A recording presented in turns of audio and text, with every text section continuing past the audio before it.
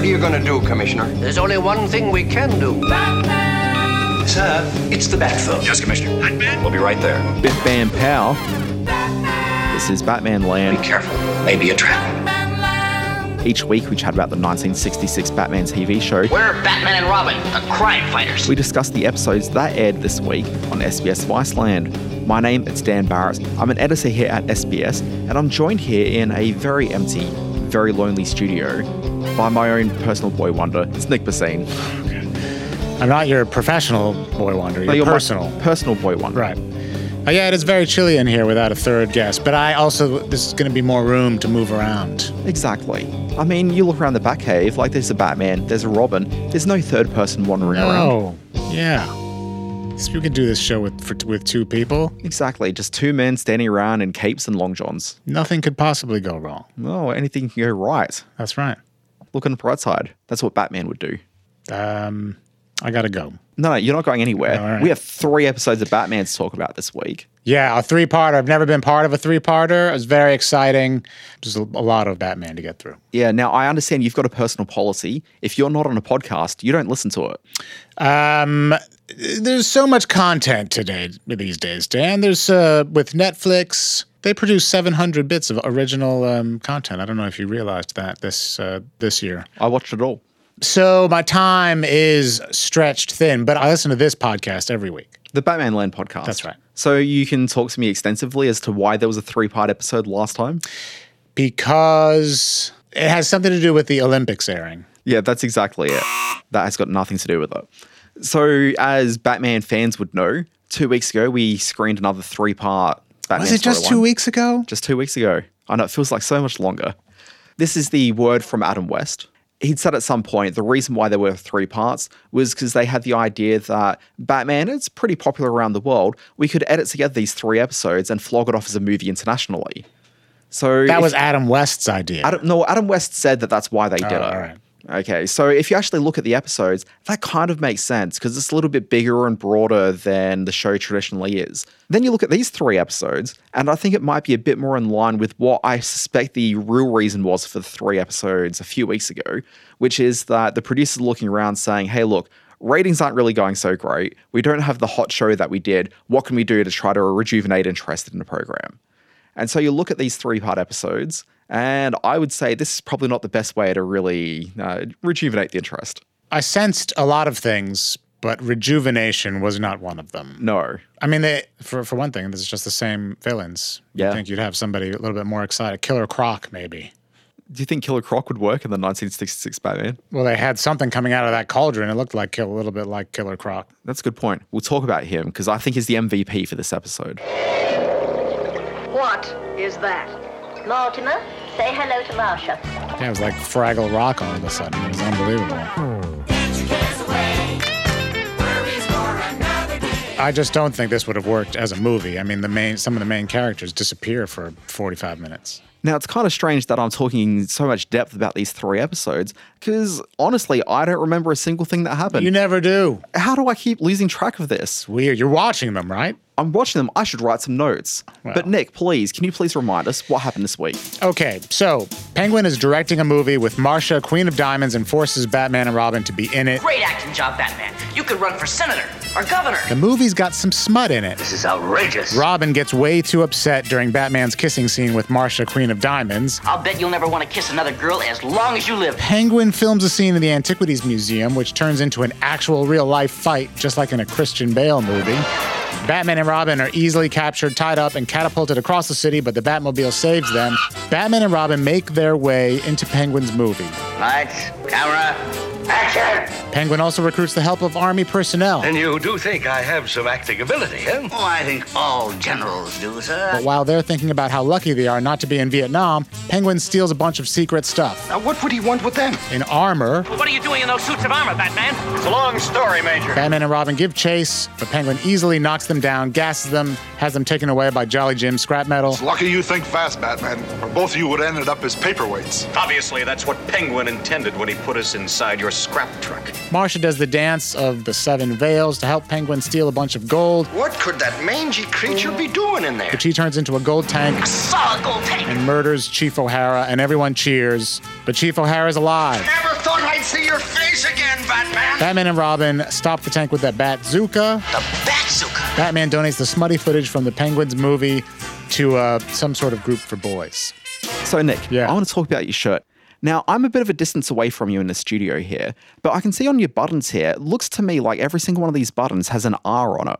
Is that correct? Like R for Robin? It looks like the Robin logo from over here.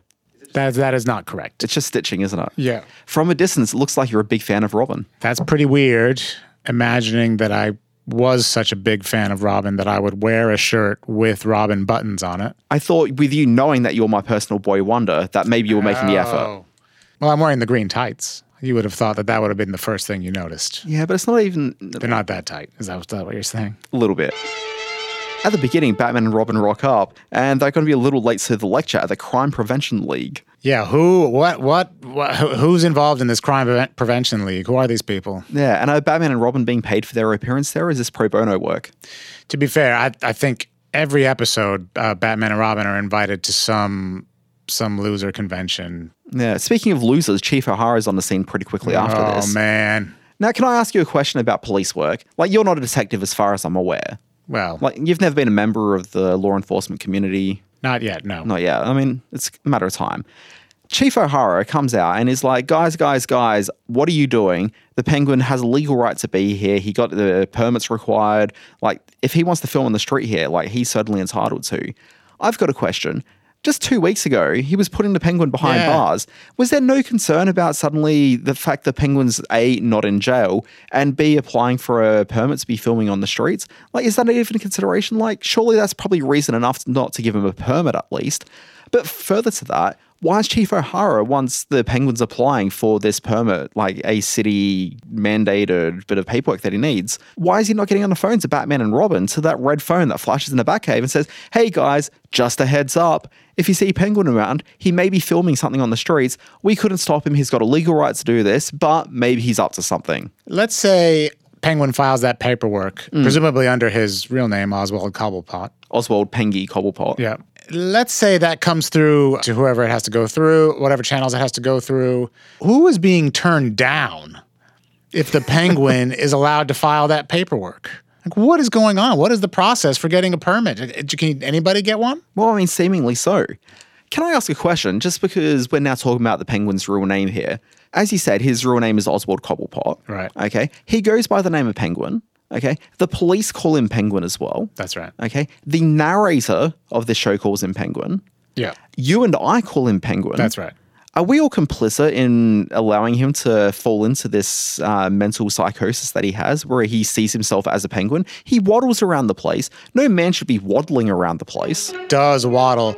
Well, now you're getting into the whole, is Batman responsible for the creation of these supervillains? Well, I mean, he's certainly complicit as we are. Because if he didn't exist, maybe Oswald Cobblepot would just be an eccentric chain smoker. Yeah, or you'd be like a legitimate filmmaker. Instead, he feels that he needs to tie his craft, his prowess behind the camera, into some sort of crazy scheme where he's building like gold tanks. I know. He could have been Terrence Malick or maybe Otto Preminger.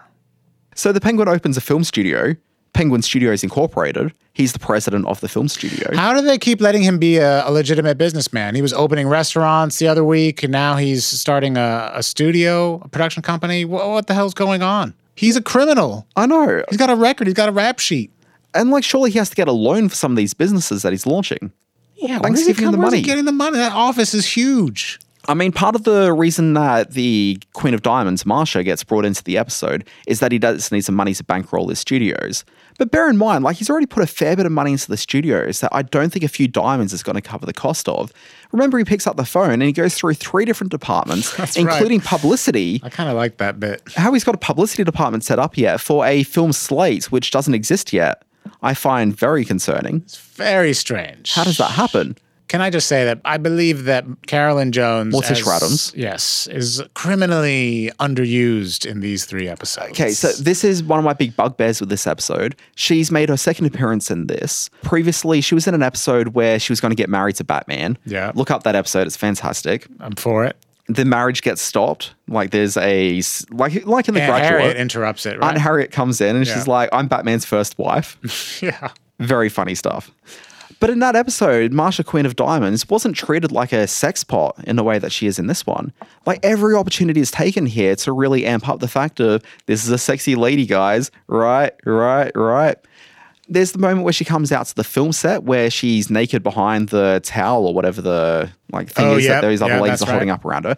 There's no reason for her to be naked on the set. As far as I know, she's not even filming a scene. There's the dance of the seven veils. There's the way she's sitting seductively during scene 43, where she's supposed to be kissing Batman. Well, a scene which is so hot that Aunt Harriet ends up having to come out as a representative of the Gotham City League of Film Decency, which, I mean, I'm surprised we haven't heard about her involvement with membership in that group before. They were reading a script earlier on, and Batman and Robin were blushing, and Robin couldn't take his eyes off the page. Was it just the kissing scene? Yeah, I think that's scene 43. The eroticism of that scene. Think of the children. I am thinking of the children, madam. So I noticed that she was very sexualized. What if my take is it's refreshing to see an older woman allowed to be sexy? Was Carolyn Jones really that old? She's in her 50s, maybe. No? Let's find out. Computer, how old was Carolyn Jones? In 1967, Carolyn Jones was 37 years old. 37 years old, Nick. She was 37. I'm 37. Am I too old to be dating Batman? Okay, I apologize. I retract. She was clearly not an older woman. I don't know what I was thinking. But I just thought that it seemed like she'd already had her career. So I assumed, like as Morticia Addams, I thought she was later in life. She's a Hollywood actress, Nick. You're not permitted roles past the age of 38. It's like Logan's Run out there. But no, there is a massive discrepancy between how she's treated in those initial episodes, where she really is one of the better villains, I think. I really quite enjoyed her, as I recall. Yeah, I think maybe it would have made a bigger difference if she was given a lot more to do, and it wasn't just the sexy stuff she was doing. Because she's really charismatic, and she's very funny, and the character is completely pointless. If there's anything good about the character, she's delivering it. Carolyn Jones is. So maybe, if she had had more to do, it would have seemed less egregious. Yeah, absolutely. I trust you're going to enjoy this scene, Batman, darling. I made a bargain with Penguin, and I never break my word. Bargain? Why, half the men in the world would fight to be kissed by Marsha, Queen of Diamonds. They certainly wouldn't have to fight me. What an appalling lack of enthusiasm, darling. But don't worry. I have enough enthusiasm for both of us. But we do know from the kissing scene that took place, scene 43, it must have been some pretty vigorous kissing because Bruce is needing a chapstick shortly after. I can't imagine how much kissing you would have to do to noticeably need that much chapstick. Look, I can tell you how much, but that's for another podcast. That's right. Save it for the good fight. What was interesting is that I watched the episodes with my son. It worked for him. He's 7 years old, and the sight of people kissing makes him physically sick. On a scale of 1 to 10, how gross are girls? It's not so much girls as the adults kissing. Yeah. He hates it. Oh, look, I hate it as well. Yeah, I bet.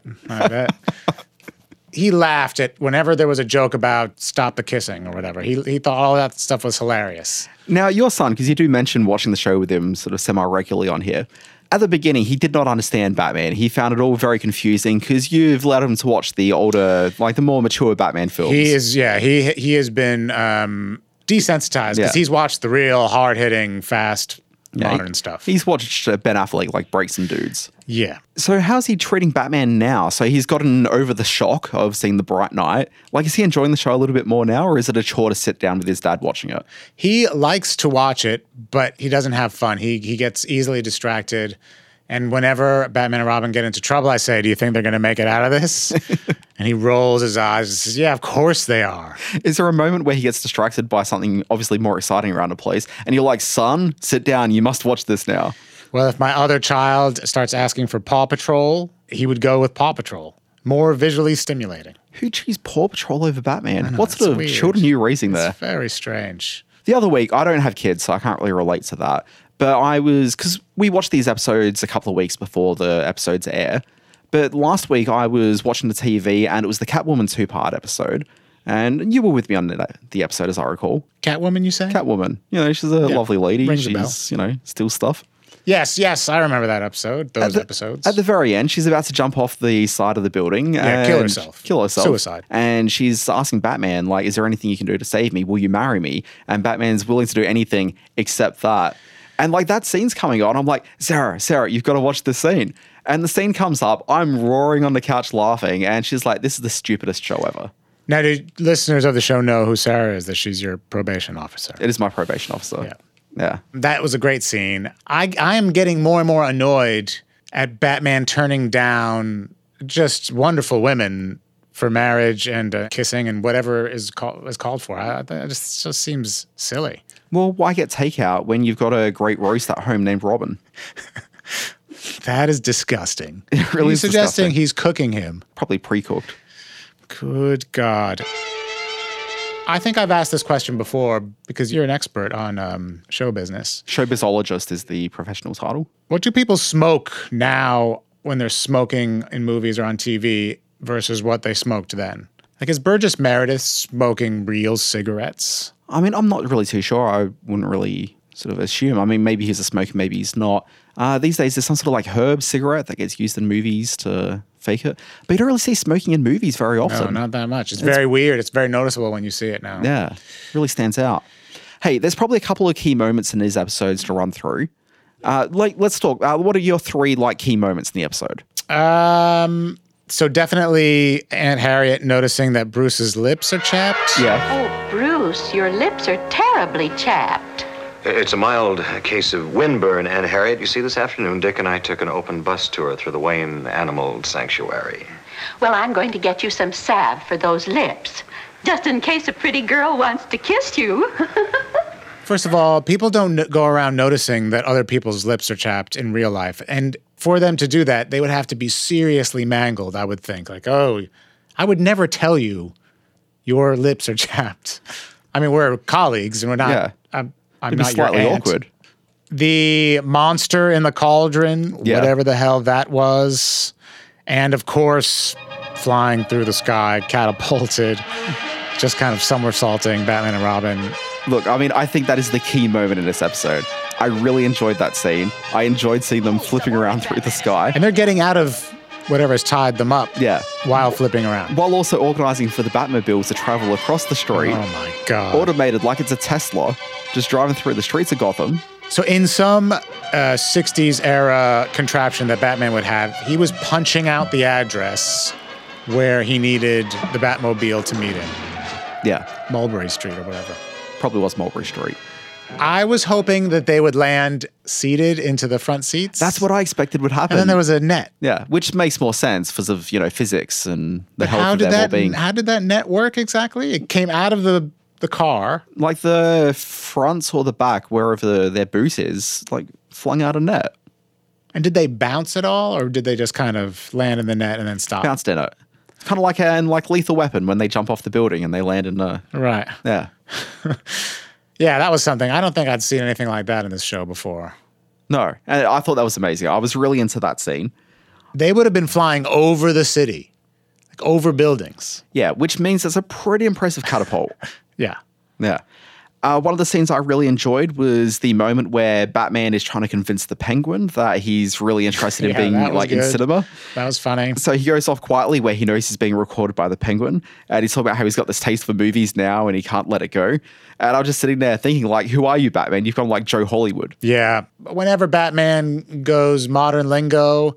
And he does call Robin baby. Yeah. Whenever he calls anyone baby, that is gold. Very funny. There's a line which wasn't really one of my favorite moments, but I did enjoy Robin making a reference about Batman's acting abilities and said you could run for senator, governor, and obviously an allusion to Ronald Reagan. As we discussed in the show a few times. And that's not the first time that they've made an allusion to Ronald Reagan. But it's one of these weird throwaway jokes that I'm sure was hilarious back in '67. Why do they change the name of the Pentagon to the hexagon? Is that in and of itself, that's just supposed to be funny by itself like that? I think so. Thought that was a bit weird. The other thing that I really enjoyed, and like my third favorite thing, was the casting of the two army guys. Yeah. Like, do you know who they were?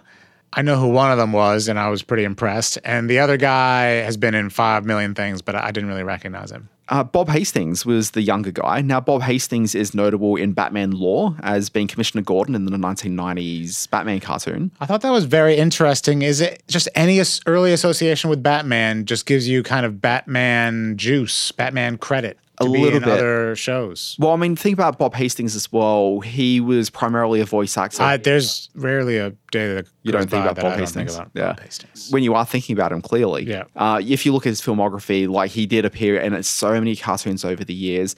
He'd also been in a bunch of superhero stuff. I think he was Superman in one of the Superman cartoons. Okay. And obviously Clark Kent as well if he's Superman. So he did that. I think he was already in a Batman cartoon at some point. So when it came for the Batman cartoon, the 90s casting, like he would have been pretty top of mind, I would assume. Yeah, I guess so. Yeah. But I'd say that his affiliation with having been in the 60s Batman was probably pretty appealing to the producer of the Batman cartoon. I guess those producers would have grown up on this, like a lot of us, grown up on the show and thought it was super cool that they were in it. And yeah. Absolutely. Yeah, I mean, the interesting thing about the Batman cartoon is that it's one of the real first sort of fan projects of people who'd grown up watching a TV show who then went off to make like another version of that show. You're talking about the 90s one. Yeah. After. So, I mean, these are all kids that grew up watching the 60s Batman and then they're in their 30s and 40s and get the chance to do a Batman cartoon show.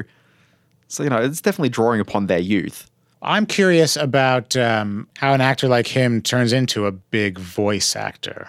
Like what that transition is like and what happens. Yeah, I mean, it's interesting. The other thing as well, cast-wise, is the guy that's appearing with him. That's Alan Reed. Yeah. Now, Alan Reed, as far as animation go, like he's one of, the big guys. He's Fred Flintstone. Yeah. Amazing. Yeah. One of Alan Reed's lines is when he's trying to rally the troops when Penguin's robbing the place. Sorry, who? Oh, Pengy, sorry. He says, "Remember Grant and Lee and Teddy Roosevelt charging up San Juan Hill." Now, Robert E. Lee is a traitor. Yeah. He's a traitor to the United States. So I found that kind of stood out. And I was trying to remember, do people invoke his name? He was the leader of the Confederacy, a Confederate general during the Civil War. Those people were all traitors. Yeah. The statue of him, obviously a contentious issue in the last couple of months. Yeah, all right. So he must, so he's still heralded as a fantastic dude. Yeah. I think they took that statue away, though. I think that's how that story came to a conclusion. It featured prominently in these episodes. Call the cavalry! Sir, we haven't had any cavalry since 1910. No. Well, call the army! Yes. Sir, we are the army. Well, get some men up here! Don't just stand there! Yes, sir. Men!